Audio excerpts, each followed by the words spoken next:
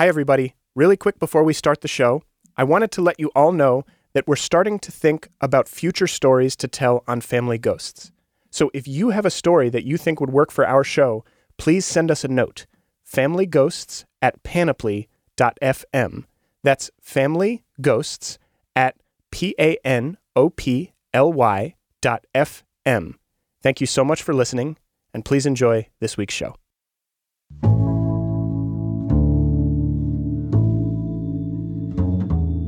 Greetings, Ghost Family. Welcome to Family Ghosts. On this episode, you're going to hear a piece from Michaela Bly. Thank you so much for having me. I'm going to tell you... Michaela is a storyteller. She actually teaches storytelling with The Moth. And over the years, I've heard her tell stories around New York in bars and black box theaters. Stories about third graders embroiled in recess warfare. About ill-fated romances on a villa in Calabria. About being very good at German folk dancing. But there's one story I'd never heard her tell until recently, just a couple weeks ago, in fact. Michaela was invited to a middle school in Queens to tell the story of her grandma. What I want to do is help you get to know this woman so that when you learn more facts about it, you've got a little bit of something, a person to connect to. Do you know what I mean? Sometimes it's hard to hear really big, tragic, awful things. And it's hard to read about things in history and go, okay, that is millions of people who were killed, who were exterminated. But I can't imagine millions of people. But you can imagine my grandma. Michaela's grandma survived the Holocaust. And for Michaela, who's told so many stories, this is the one she struggles with the most. This isn't a story you just tell. It's a story you carry. From Panoply, you're listening to Family Ghosts. I'm Sam Dingman, and this is episode 6, That You Should Be Happy.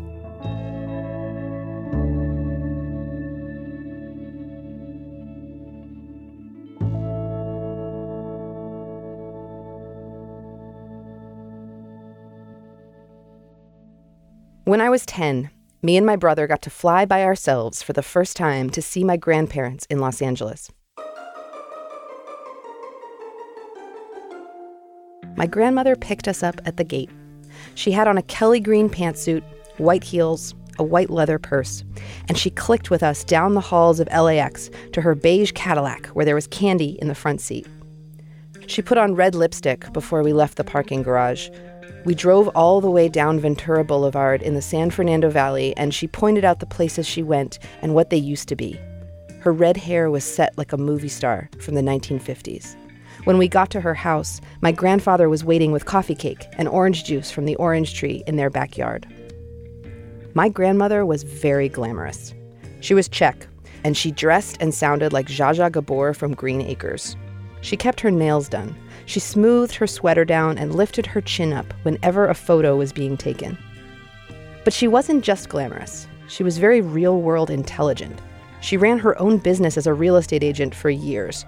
Also, I don't know if I can express to you how much this woman loved chocolate. I'm a chocoholic. It's better than to be an alcoholic, don't you think so? I agree. I think it's much better. What? I think it's much better. Yeah. I secretly recorded my grandmother sometimes. I just loved her voice. I had favorite things that she said. Most probably, close the light. These are good problems. She liked to say, you're smart like your grandmother. And that you should be happy. That's the main thing. This was one of her favorite things to say.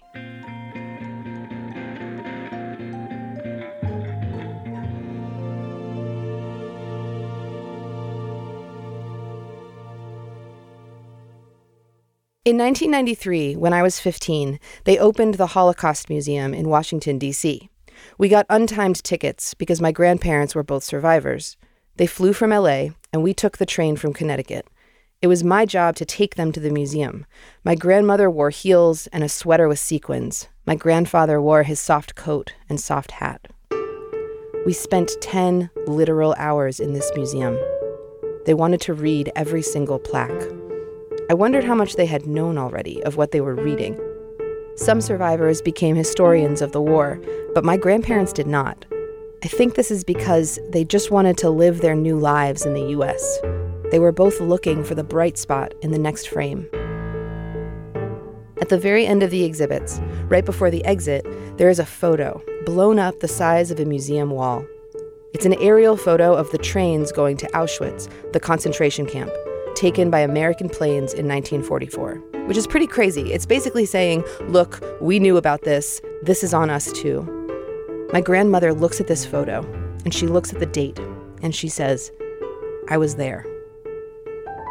I knew she had been there. But now we were standing side by side, staring together at this huge, grainy photo of trains. She tells me and Papa, by that time, we were heading there. So me and my family, we most probably were on one of these trains. Papa says, yeah, maybe. The three of us sat on a bench, looking at this photo for a long time. My grandparents held hands, but I was scared to touch them. It was the closest their history had ever felt. My grandmother Ila grew up in a town called Ungvar in Czechoslovakia. From how she's talked about it, it sounds like Ungvar was the place to be before the war if you were young. She spent all her money on clothes, she went out with big groups of friends. But by 1943, she was 22, they had been invaded by Hungary, and there were quotas on Jews in businesses and a curfew for Jewish people. Still, Ila married her attorney boyfriend Deju in a huge wedding, and according to her, the whole city came to celebrate. And then in spring of 1944, a new policy forced all the Jews of Ungvar out of their homes and into a ghetto, which was a brick factory outside of town. My grandmother was working for the city attorney, and her boss got her special dispensation to wear a yellow armband and leave the ghetto to work. Because she could leave the brick factory, she could smuggle money out to bury in people's backyards for them for when they returned, and on the way back, she would smuggle food in.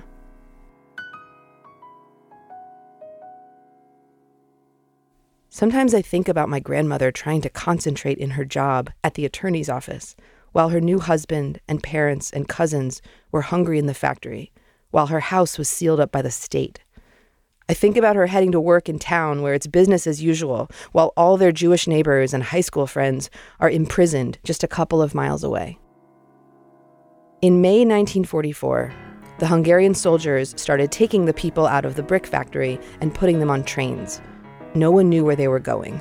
Her husband Deju was taken, and separately, Ila and her parents and her cousins were put on a train. She was about to turn 23, and she was 3 months pregnant. The train was packed, and they traveled for days with no food or water. When they stopped, they were taken off. Guards were dividing people into lines. Old people and children in one line, men in one line, women in another, all separate. They were at Auschwitz. My grandma watched as a man said to a guard, "My wife is pregnant. Please take very good care of her." The guard said, "Sure." And he put the pregnant woman in the line with the old people and children. You know how sometimes you make a decision, you're not sure why you made it, but your gut made it instead of your brain? Ila didn't really think. She watched the pregnant woman join the old people and children, and she just went ahead into the women's line. Her parents were put in the line for older people. Very soon after she got to the camp, Deju, her husband, got her a message over the fence from the men's section. He told her, "Do not tell anyone you're pregnant." So she didn't, except for a few people who could help her. Guards would ask, "Who is pregnant? We'll give you double rations." But she didn't say a thing.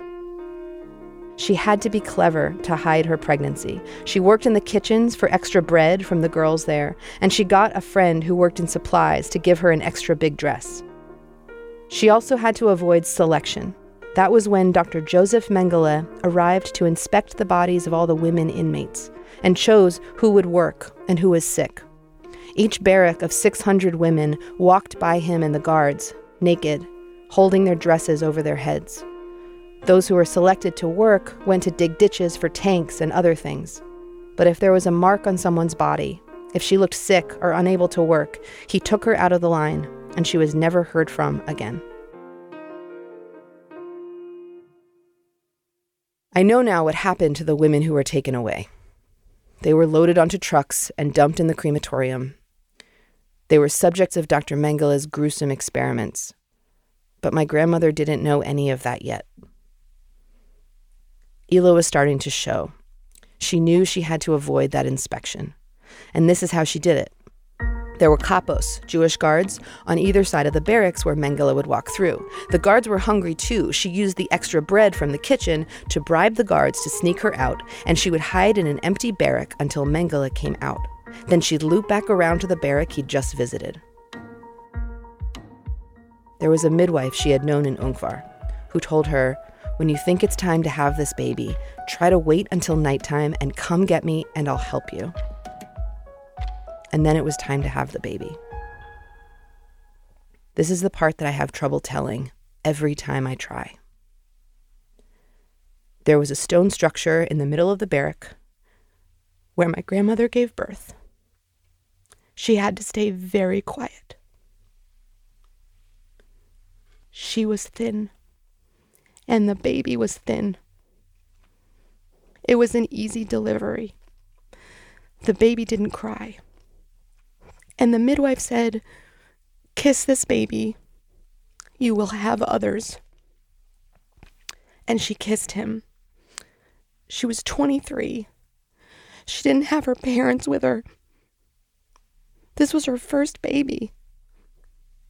And she didn't get to keep it. After she delivered, she stayed in the infirmary for 2 days. There was a Jewish nurse, Olga, who helped her and hid her condition as she recovered. And she also told her about the crematorium. She told Hila that their parents were dead and what the crematorium actually was. Hila couldn't stay for too long because Dr. Mengele came in and said, "What's wrong with that one?" And Olga said, "No, she's fine. She just has a cold. She's going back to work."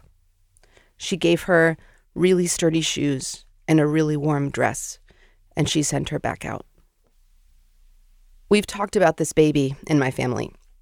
When she was growing up, my mom thought that the baby had been adopted and that she had a brother somewhere. I actually don't know that the baby was born alive. I sort of feel like if you only have a cup of soup and a piece of bread every day for the 6 months that you're there, that's not a lot to grow a baby. But I never said that to my grandmother. When she mentioned the baby in conversation, we let her talk, but didn't ask questions. She said the baby was very good, didn't cry, and she knew that it was certain death to keep the baby.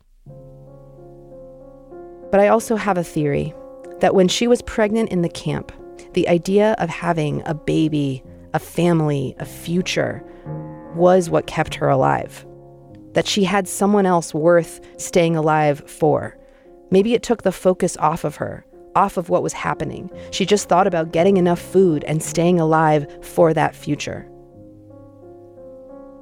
There's so much more to her story. She escaped during a death march out of Auschwitz and walked across Poland toward home. Back in Ungvar, she ran black market merchandise over the borders. Deju didn't come back from the camp, and so she found my grandfather, Jula, who brought her French pastries. They got visas to America and ended up in Los Angeles because my grandmother wanted to live where the movie stars lived. They filled their suitcase with oranges on the boat ride over.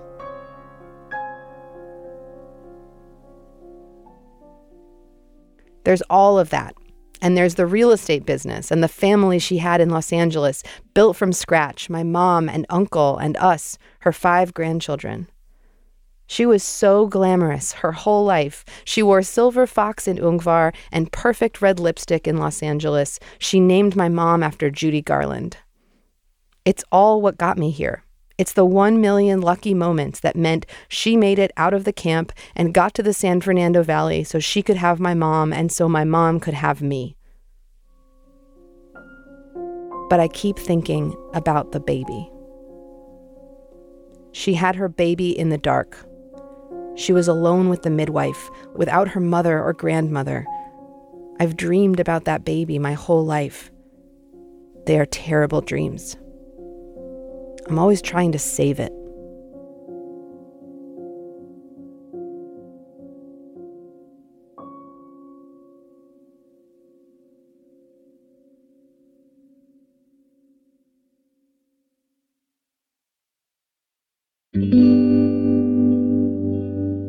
Family Ghosts will continue in a moment, but first I wanted to tell you about another podcast I think the Ghost family will really love. And that podcast is TBTL, which stands for Too Beautiful to Live. I first listened to TBTL on a whim in 2009, when they'd already been running for more than a year.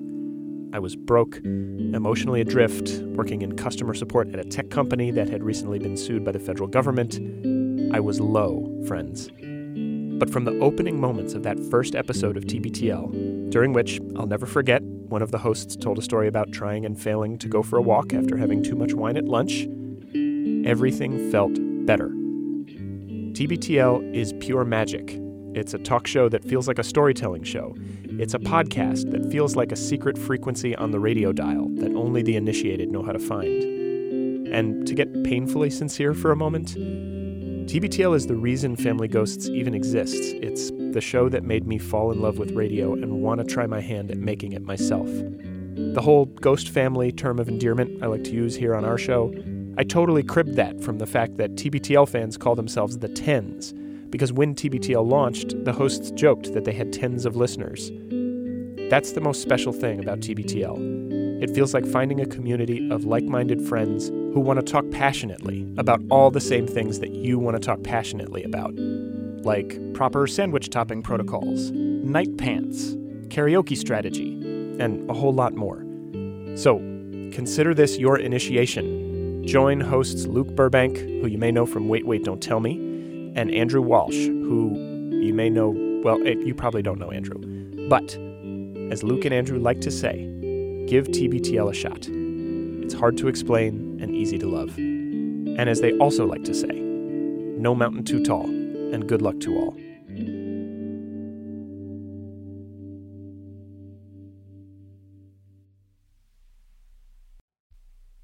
My grandmother told her story all the time. She told it over and over to us and to strangers in restaurants and seatmates on airplanes and pretty much whenever she could. I'd go with her to pick up her prescriptions, and by the time I got back from the window, the lady sitting next to her knew she was in Auschwitz, she has 5 grandchildren, she took a boat to America, and filled her suitcase with oranges. It was hard to hear her story and not feel like it was a mandate or a map. I knew she was glamorous and smart. If you asked her, her proudest accomplishment was her 5 grandchildren. And I thought how many lucky moments had gotten me here.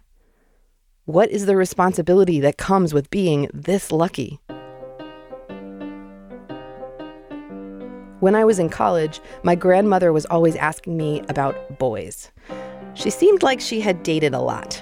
She'd been kind of a dish, I think, when she was my age. I thought of her with red curly hair and a smart suit and picnics in the Czech countryside, leaning up against someone's car. I was doing theater, I curated rare books for the school library, I threw pretty great costume parties, but I didn't have any boyfriends. I had Ash, who was gay, and Ben, who was dating a different girl and only called me late at night. I never brought anyone home for Passover. I felt embarrassed when she asked me, like there was a timeline I wasn't following. I didn't think I was very lovable, much less glamorous. And I found her kind of intimidating, to be honest. I thought I must be very disappointing. After college, when I was 23, my grandfather died. He was the kindest, quietest man I'd ever known, and a wonderful baker, and told us he was bald from the helmet in the labor camp. My grandmother had stayed young, taking care of him. So after he died, I went out by myself to visit her and help her clean out his study and the garage. I could go because I was a teacher now, and I had summer vacations. I stayed with her for a week and a half, and it was the first time ever that it was just the 2 of us. When it was us together, something shifted. It was like we were roommates. She wasn't intimidating. She was kind of fun. When I was at her house, I didn't worry about being anywhere else. I'm the kind of person who needs to be getting something done all the time, and the pace of New York City makes me even more anxious. But at her house off Ventura Boulevard in the Valley, we got into this rhythm. You rest, then you do the banking. You read the newspaper a little, you rest, then you grocery shop at Ralph's. At the end of the day, you watch Jeopardy and that 70s show in syndication, and you eat a little chocolate and talk about how much you've accomplished. So, after that trip, I started flying out in the summers, just for a week at a time. The other cousins who lived in LA, they saw her all the time. They had their own relationships with her. But I got to go out and have this special time. You know, people who went through concentration camp, nothing is a big problem. Everything is solvable. How they say it? Solvable, yeah. Yeah, solvable. That's for you, but that's not for everybody. You think so? No, I think so. When we were together, talking about the war was never an event. It was just part of the day. And there was no warning. We'd be talking about the new dry cleaner on Woodman, and suddenly she'd tell me how cold it was in Poland in 1944. If I asked her if something in the fridge was still good, she told me, you know, in the concentration camps, we didn't have what to eat. Because it was so bad there, you Right. can't imagine. You didn't have what to eat. Right. You were hungry all the time. You didn't have a dress. You didn't have anything. So sunshine and California and big leafy trees on her patio also meant cold and Europe and hunger. Everything we did in spite of, or after, or because of the war. It was in every room with us. By the time I was 25, I had held down a teaching job for 3 whole years and managed to have a couple of boyfriends. But the ones I found never seemed like forever ones. When I was with someone, it was always like I was keeping some essential part of myself in a drawer. Sometimes it was my goofy, hopeful side that I left out of the relationship, and sometimes my nerdy side, and sometimes it was the part of me that wants to talk about aesthetics and ethics while we lay in bed. But there was always something. Meanwhile, my grandmother announced that the first grandchild to get married got the piano, and the first grandchild to have a baby got the piano bench. There was one guy, Jason. With him, my silly side was definitely in a drawer. But we got very serious, and my grandmother even met him at my brother's wedding. She flirted like crazy with him. He was totally charmed. At the wedding, he kept trying to make meaningful eye contact with me during the vows, like, look, this will be us one day. And I thought I would have to lock that drawer forever. And I couldn't. When we broke up, I lied to my grandmother for months on the phone.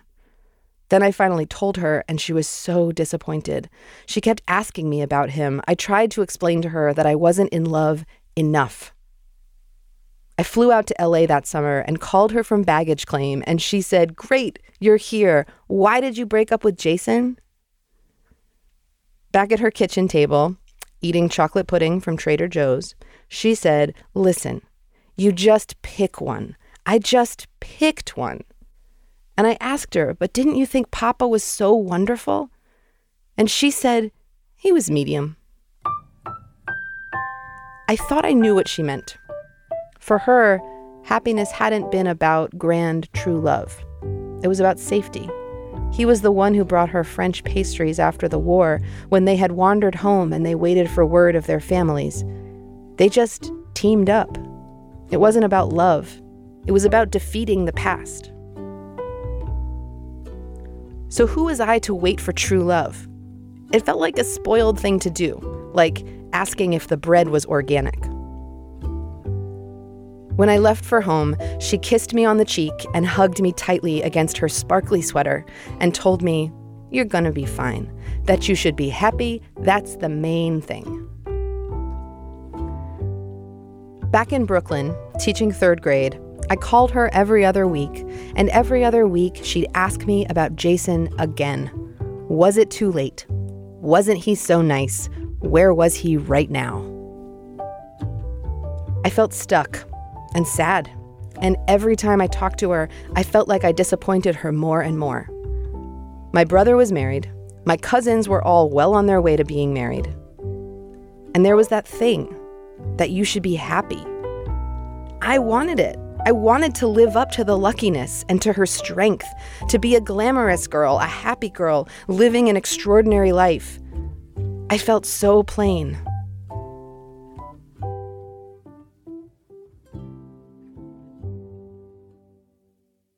But then something great happened.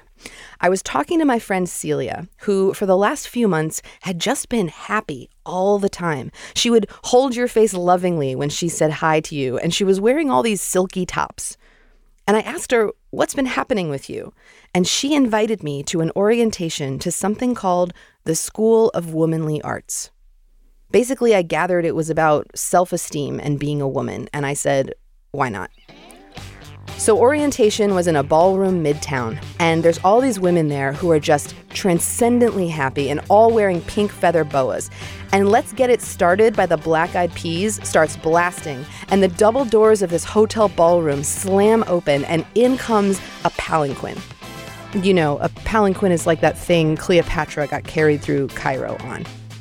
It's being carried by two men in khakis and no shirts who look kind of confused, like they were clearly just convinced to carry the palanquin right outside.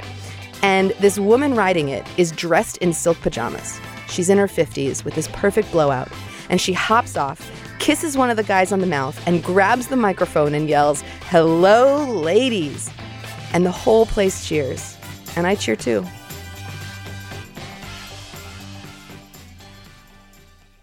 So her name is Mama Gina, and she starts talking to us like a revival preacher, asking, are we sad? Are we sick of not getting what we want? And she has the answer.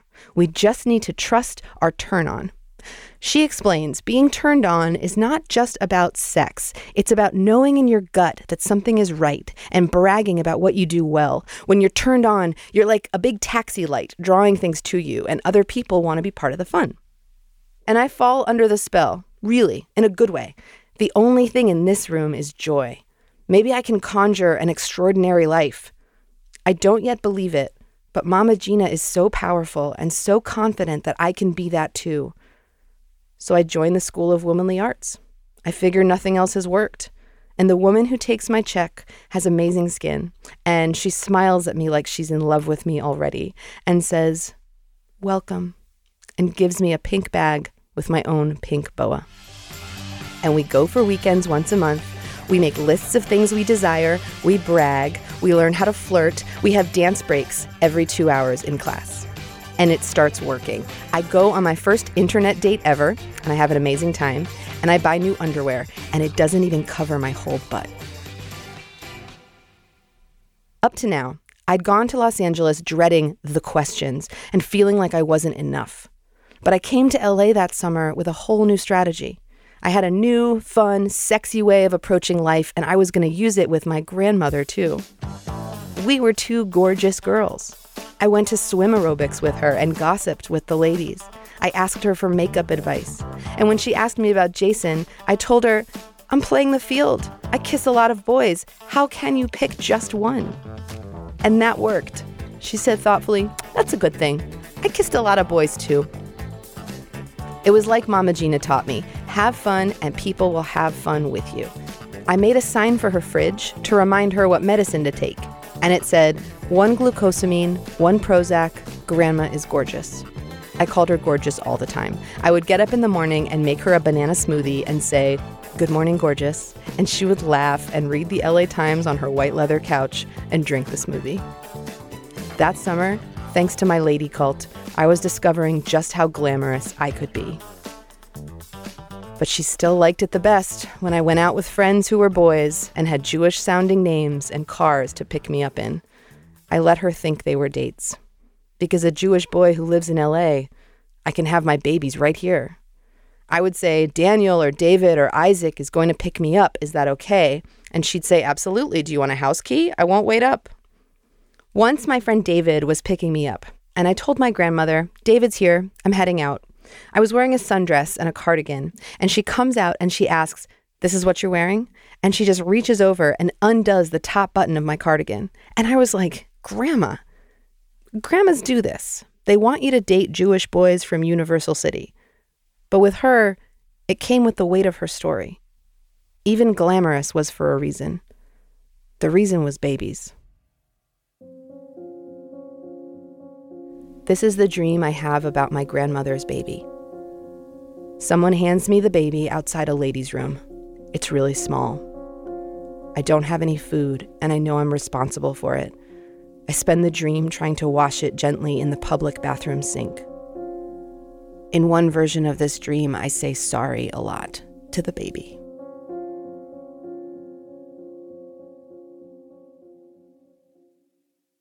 My brother had the first great-grandchild, Ramona. He got the piano and the piano bench. There's a great picture. Grandma is holding Ramona like a little squash and smiling so wide, and Ramona has all of this red hair and a mohawk, even though she's just a few weeks old. And I was 30, and I was next in line. Every time she saw Ramona, she'd turn to me at some point in the visit and say, "You should have one." When I was 16, when I thought about my grandma's baby in the camp, it was a terrible, sad, abstract idea. But when I was 30 and saw my grandmother with babies, it was a whole other thing. She made faces at them and called them darling and jingled her jewelry. It was wonderful and also made me want to cry. Once, my grandmother and I were at synagogue, and she was watching a baby across the aisle, and just as it went to silent prayer, the whole place went quiet, and she said loudly to me, "Have a baby. You don't even have to have a husband." It was funny, but it was also hard to hear. She was the only one of her siblings who made it out of the war. She had her first baby on cold stone. She rebuilt her family in California sunshine. What was I going to do? When I was 31, I was still teaching third grade, but now I was dating the first grade teacher, Dustin. This was the first person I ever seriously considered picking. If I was going to pick one, he was the first one I thought, well, maybe I'll pick him. He was sweet and funny and kind. He played guitar and loved kids as much as I did. The problem was we were the Sid and Nancy of our elementary school. We broke up and got back together so much that my boss checked with me before faculty meetings. We weren't the only reason there was a no alcohol reminder before school functions, but we were a big one. When we broke up, I wouldn't tell my grandmother because we were always getting back together, and honestly, I didn't want to confuse her. But I was confused. With him, I left my nerdiest parts in a drawer, and I missed those parts so much. I knew if we ended up together, we'd be settled and safe, and I might just teach third grade forever. But I was starting to wonder if there was something else I wanted to do, and someone else I might end up loving. He was definitely someone else's fantastic, but he was my medium, and I couldn't bring myself to really pick him. Later that year, I flew from New York City to visit my grandma in the summer, the way I always did. The paintings on the walls in her house had not changed in 40 years, and she had the same lipsticks in little gold cases on her vanity.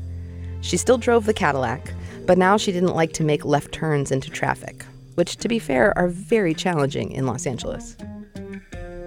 I was deciding if I should stay at my job teaching third grade, or if I should apply to grad school, or if I should go to Brazil. I will be totally honest that a couple of these were strategies to help me really successfully break up with Dustin. We talked about my job at the kitchen table, eating chocolate pudding. I told her about the PhD program I was thinking about. She said, "You're smart like your grandmother." And then she asked, "But can you still have a baby, even if you go to grad school?"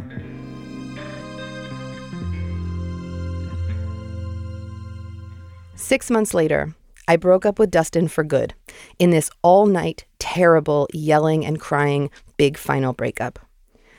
I went home to change clothes before I went to school to teach, and I thought to myself, my grandmother is going to kill me. She was the only one I really didn't want to tell. He was supposed to come out to Los Angeles with me in 2 weeks. It was a mess of a moment. I had gotten into grad school and had just finally given notice at my job. I had broken up with Dustin, and my period was a week late. That morning, I was in front of my third graders, and my dad called my cell and told me that my grandmother had died.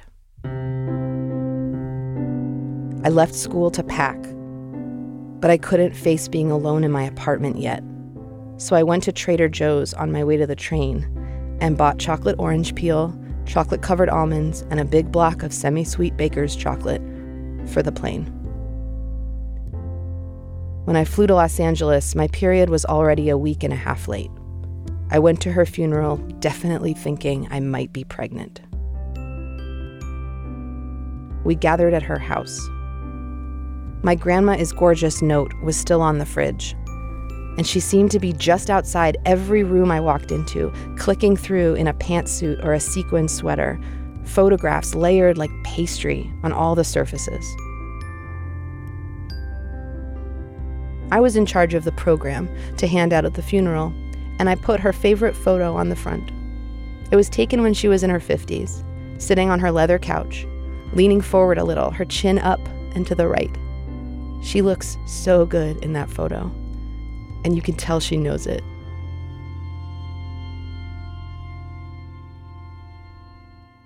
It's not usual to have an open casket at a Jewish funeral. But before the funeral started, the man at the place asked us if we wanted to see her. They could open the casket for just the family. We stood in a weird, frozen tableau, me and my brother and mother and father, all touching. And they opened the casket. My mom took in her breath and got smaller. And my first thought was, my grandma would have been so annoyed about how she looked. She was very specific about lipstick and how her hair got set. She did a red, nice and easy rinse up until she died, and the body in the casket just did not look like her. The lipstick was coral, which I know she would not have chosen, and someone had given her a haircut before she died, when she was stuck in bed, and it was an old lady haircut, that layered helmet. It didn't look like her. She was old, but I never thought my grandmother was an old lady. She never wore sensible shoes. She was stylish. And it wasn't that she was vain. That's not it. It wasn't until I was looking at her in the casket that I figured it out. She respected the body that got her through and survived. She treated it with love and set her hair and smoothed her sweaters when photos got taken. I got back to Brooklyn after my grandmother's funeral, and now I was 3 weeks late. I found myself Googling prenatal vitamins. I was thinking, I'm the age my mom was when she had me. The last thing my grandmother said to me was, have a baby.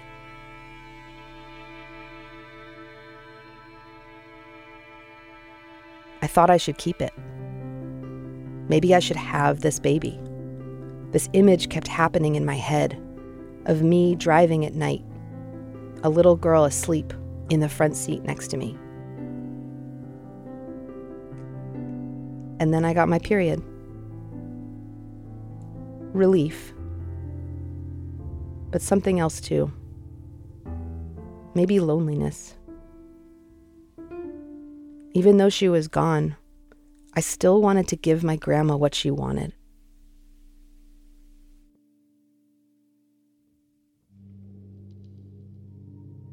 Family Ghosts will continue in a moment, but first I wanted to tell you about one more podcast that Family Ghost listeners will really enjoy. It's from our colleagues here at Panoply, and it's called Haunted. As you're all probably aware by now, we like to say here on our show that every house is haunted. But as you're also aware, we're speaking metaphorically when we say that. And Haunted is a show about the other kind of haunting, the kind where objects inexplicably fly across rooms, or where faces suddenly appear and then vanish, or burns mysteriously materialize on your skin. Haunted is a podcast that investigates these real-life supernatural experiences in forensic detail. In each episode, host Danny Robbins talks to people who have seen, heard, and even spoken to ghosts. He honors the stories of the people who see them, but he doesn't sensationalize or belittle them, even as he tries as hard as he can to find rational explanations for these phenomenal events. The result is a show that's thrilling for both believers and skeptics.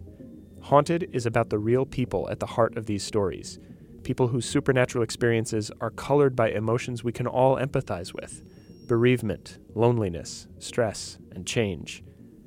So check out Haunted. Find the show in Apple Podcasts or wherever you get your podcasts.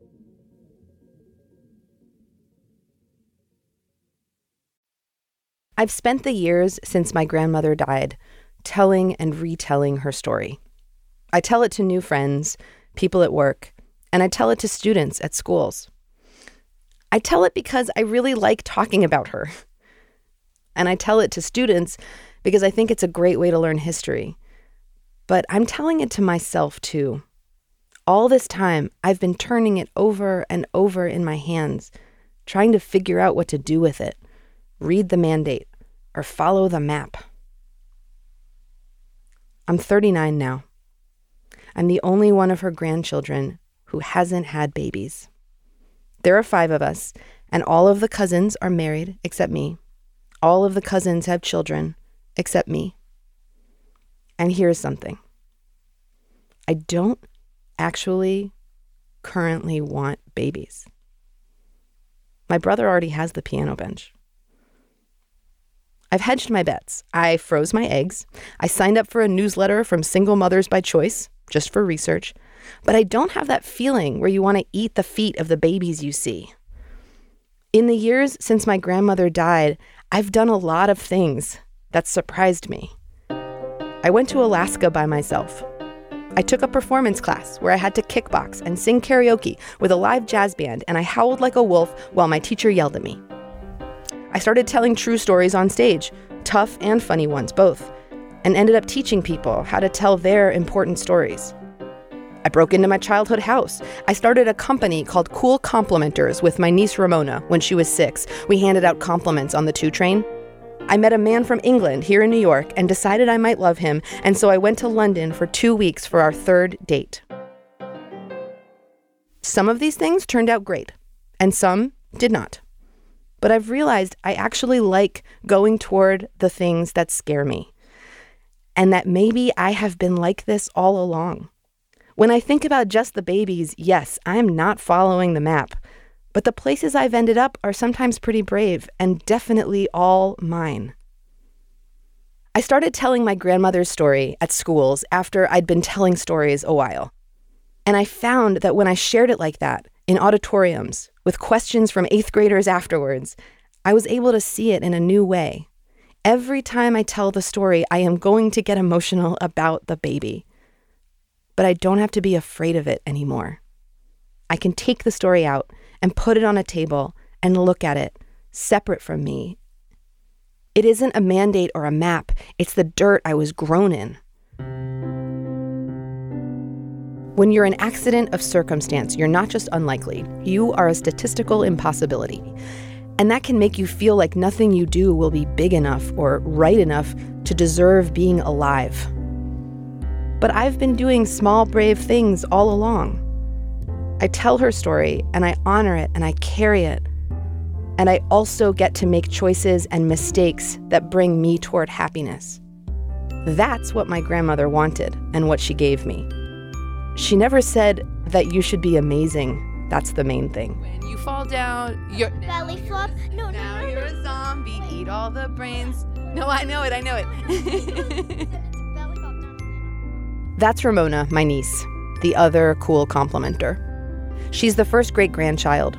She's in 3rd grade now, and she and I are really close.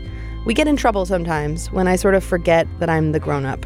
You're still my baby, even though you're insane. When we hang out, we get in a rhythm. We plan a project, we start it, we have a snack, we start another project. With the 2 of us, it feels like everything is possible, even if we don't always follow through. We have many projects that we start, but we don't finish. Like the Cool Complimenters is also a work in progress. We're family in a way that I love. I love that she's growing up knowing you can get married and have kids, or you can be just fine on your own.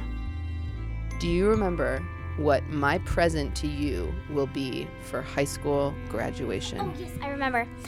We would go on a camper. We would go around the world. For making movies? Yeah, the United States, but yeah. Yeah, around the United States. Correct me. I'm already looking forward to taking that trip with Ramona in 9 years. Her dad already said it was okay. I'll probably do the driving at night, and Ramona can sleep in the front seat next to me. We will be 2 gorgeous girls, glamorous and loving, and smart like my grandmother.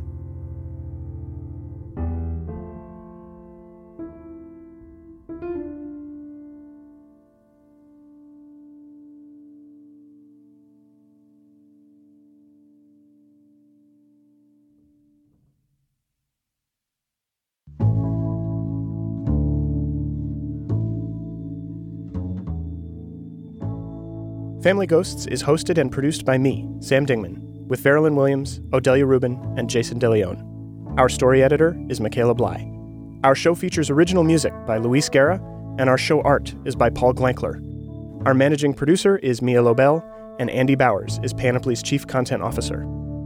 Special thanks to The Moth, Catherine McCarthy, a.k.a. DJ C-Mac, David Bly, Tony Gantz, Ron and Judy Bly, Ramona and Eli Bly Gantz, Emily Campbell, Ms. Pavlu and the students of IS 141Q in Queens, Anisha, Roy Chowdhury, Jennifer Trowbridge, and Lily Tyson.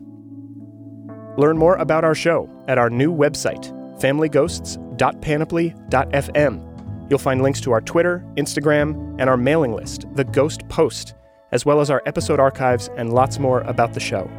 You can also email us, familyghosts@panoply.fm. Send us your stories. Thank you so much to all of you who've left reviews in Apple Podcasts. If you're enjoying our show and have not yet left a review, please do that. It has a huge impact on the Apple Podcast charts, and the longer our show stays on those charts, the more new people can find our work. Thank you for listening, Ghost Family. We'll see you next week on the season finale of Family Ghosts, where every house is haunted.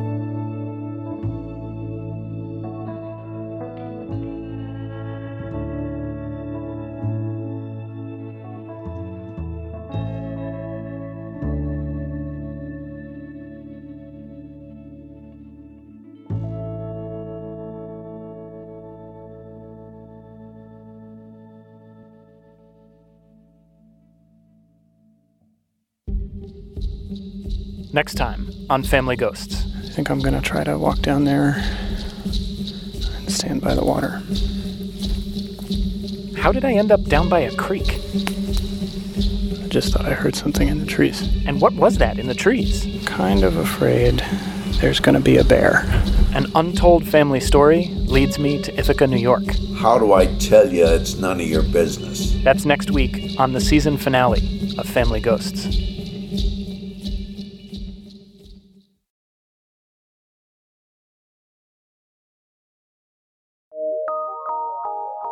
From PRX.